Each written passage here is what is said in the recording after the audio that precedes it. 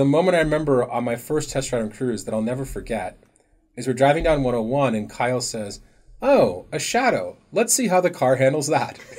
And I was like, "Oh shit, Kyle." Hey, this is Michael Seibel with Dalton Caldwell, and today we're going to talk about what does it really mean to do things that don't scale. This term was massively popularized in a PGSA from 2013, but it was advice that he'd been giving YC founders for a really long time.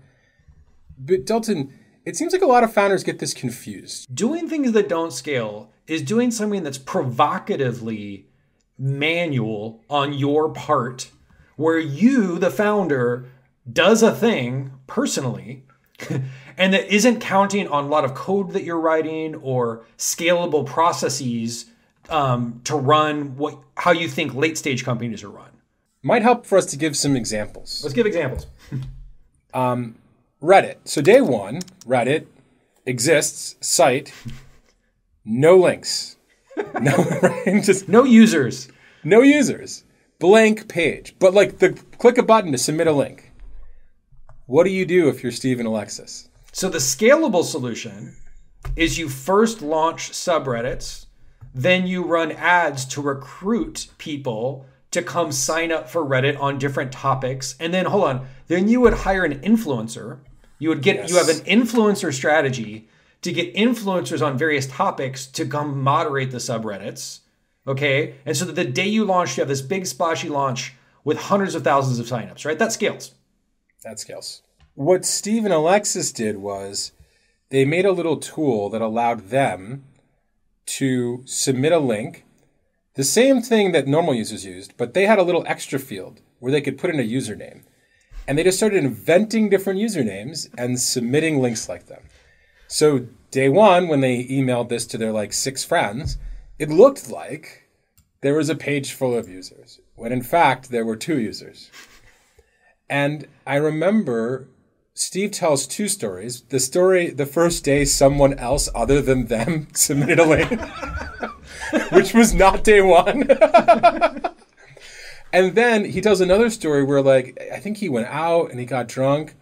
And the next morning he had forgotten to load up this morning's fake links. And he thought the site would just be blank. And he was so pissed at himself. But then he opens up the site and it looked like there were enough other people submitting links that the site wasn't blank. And then he was and that might have been 20 or 30 people, right? And he's like, oh, wow, major milestone. What was the DoorDash story, Dalton? Well, look, when you think about something like food delivery, you imagine it scaling, you want to be doing hundreds of orders a day. And so the way the founders got started was they just did all the deliveries themselves. They didn't have to hire anyone or build a driver app or recruit drivers. If someone made an order via DoorDash, if some miracle happened and someone made an order, the founders would drop everything and go deliver the food. Right? That was actually how they got started. Go ahead. What's so cool about that is that, one of the other topics in this essay is delight your users, right? Well, the easiest way to delight your user when you're doing food delivery is you to deliver yourself, right? You race to the freaking restaurant. You make sure you get the right thing. You throw in an extra. You deliver it yourself. You say thank you. They didn't have to deal with managing a driver network, motivating him. It's they just did it themselves. And think about all the other ancillary benefits where they got to see why it was hard to do the deliveries. They got to talk to the restaurant owners personally and develop a relationship with them. They got to talk to their users. They'd be like, hey, here's your burrito. I'm the founder of this company. Do you like it? Would you order again? Isn't that funny? Could you imagine a more lower status thing than, of course not, but that's why it was awesome. It was not scalable. It is, in present day, if you order from DoorDash, Tony is not going to deliver your burrito. Or he might statistically. He still does this sometimes. I'm sure everyone saw the news. He still does this. To this day, the founders still do deliveries. But that was not a scalable strategy. But man, that's how they got off the ground. I think the last example, in light of Cruise, Cruise this week started to allow the general public to drive in a safety driver-free, driverless car. And I remember when Cruise was in YC, and the V1 of the driverless car, Kyle and his tiny team built in 3 months. They retrofitted an Audi. To call it driverless would be an overstatement. There were a couple of things I remember. One, there was a big red button on the floor in the driver's seat. And Kyle never explained what that button did. But it was clearly important and very easy for him to reach. Number two, it only works on the highway.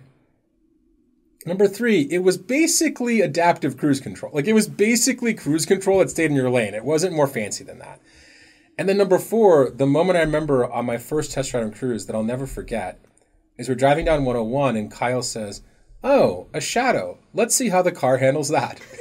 And I was like, oh shit, Kyle. Out of everything I was looking out for, like curves, other drivers, signs, I didn't know that I should be afraid of the shadow. And that was V1. That was V1. And Google had cars on the road retrofitted with all kinds of fancy equipment at that time. And Kyle had his Audi that couldn't deal with shadows. That's how it starts. So why don't you talk a little bit more viscerally, Dalton? What is we've given some examples, but give us more on what do you think the life and the job of a CEO in these stages, in these do things that don't scale pre-product market fit stages? Yeah, I think in the do things that don't scale philosophy, the job of the CEO and the job of the co-founders is to do the shittiest, worst, low status work you can think of. It's the opposite of whatever your mental model when someone says the word CEO and you're like, oh, wow, CEO, visionary, powerful. It's like, no, like you're like doing the shit work. Yes. And you've got to learn to love and embrace the shit work. That is your job at a pre-product market fit startup, is to actually make everything happen and to be personally accountable for making the entire system run end to end. And we just see so many founders that think it's their job to be like at the late stage, they're emulating what they think Elon Musk is like, or, Mark Zuckerberg or something. But when you're a really small startup, it's the exact opposite in every way. This thing that came to mind is, we talk to a lot of smart people who aren't cut out to be founders. And I think the reason why is that smart people don't tend to want to do shit work. And it's like a special kind of person who's smart, but who's like, no, like I'll get in my car and go pick up that order. Or like, no, like I will hand figure out how to build this horrible motor to move a car wheel. Like I'm going to get into the guts.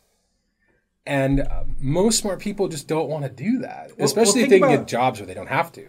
Think about how much, for most of our founders, their actual job is answering customer support emails and talking to angry, irate people that hate them and are like, I hate you. Yes. Like you're dealing with like up close and personal feedback because you're a tiny startup, right? There's no one else to yell at. And so every time like DoorDash screwed up an order, the founders of DoorDash would have to be like, I am very sorry. We will do better. Like you're the front lines. Not fun. Yeah. I love that. I love that because sometimes founders want to put other people on the front lines, and it's like, God, like no, like you are the front lines. But it's more scalable. Again, we're not trying to be facetious. It is more scalable if the founders could spend their time on other tasks, right? That's more scalable. But if you're doing things that don't scale, you embrace the suck, right? Yes. You give it a hug. You're like, yes, I love doing this horrible work. Yes. That is what actually doing things that don't scale is. Well, and then to your point, you learn. You learn what other people are unwilling to learn. So you build a better product. And so you serve your customers better. And especially when you're dealing with incumbents, you better believe that their senior management team isn't out on the front line. So whoever's developing the product there, they have some researcher or some outsourced person doing all this customer surveys and crap. And if you're on the front line, you'll learn 10 times more than they will. What about your friends who are making fun of you? Because you're doing this shit work. You tell your friends what you're doing. They work at Google. They get free food and free laundry and Google Bus. And they're like, what are you? You're hand delivering food? Like you're hand adding links to your own link sharing website? Like, how do you get over the know-it-alls telling you, like, you are an idiot? That's not how it works. I know how it works. I work at Google. Well, you are an idiot because you started a company. No, just kidding. Like this is what comes with the territory, friends. Like if it were easy to start a company and anyone could quit their job at Google and just magically have product market fit and be successful, way more people would do it. Like how many Googles are there in the world? Not many. Yeah. And it's because there's this this stage screens out most people because it sucks. Right? Yeah. It sucks hard. Yeah. And so most people look at this and they're like, I have to do what? And then most likely I'll fail and I'll go broke, whereas I could keep my high status job. This screens everybody out. This is why there are not more successful founder. Like the reason why there's not more startups in the world is not because there's lack of good ideas or innovation, or I would argue even funding. It's basically there aren't enough people that really want to do this stage of the startup and are good at it. Now, let's talk about this we keep on bringing Google. Let's go with this phenomenon. I see so many young founders basically saying, like, before I start a startup, I need to work at a big company. That's where I'm going to learn how to do it. Do you think Google's going to help?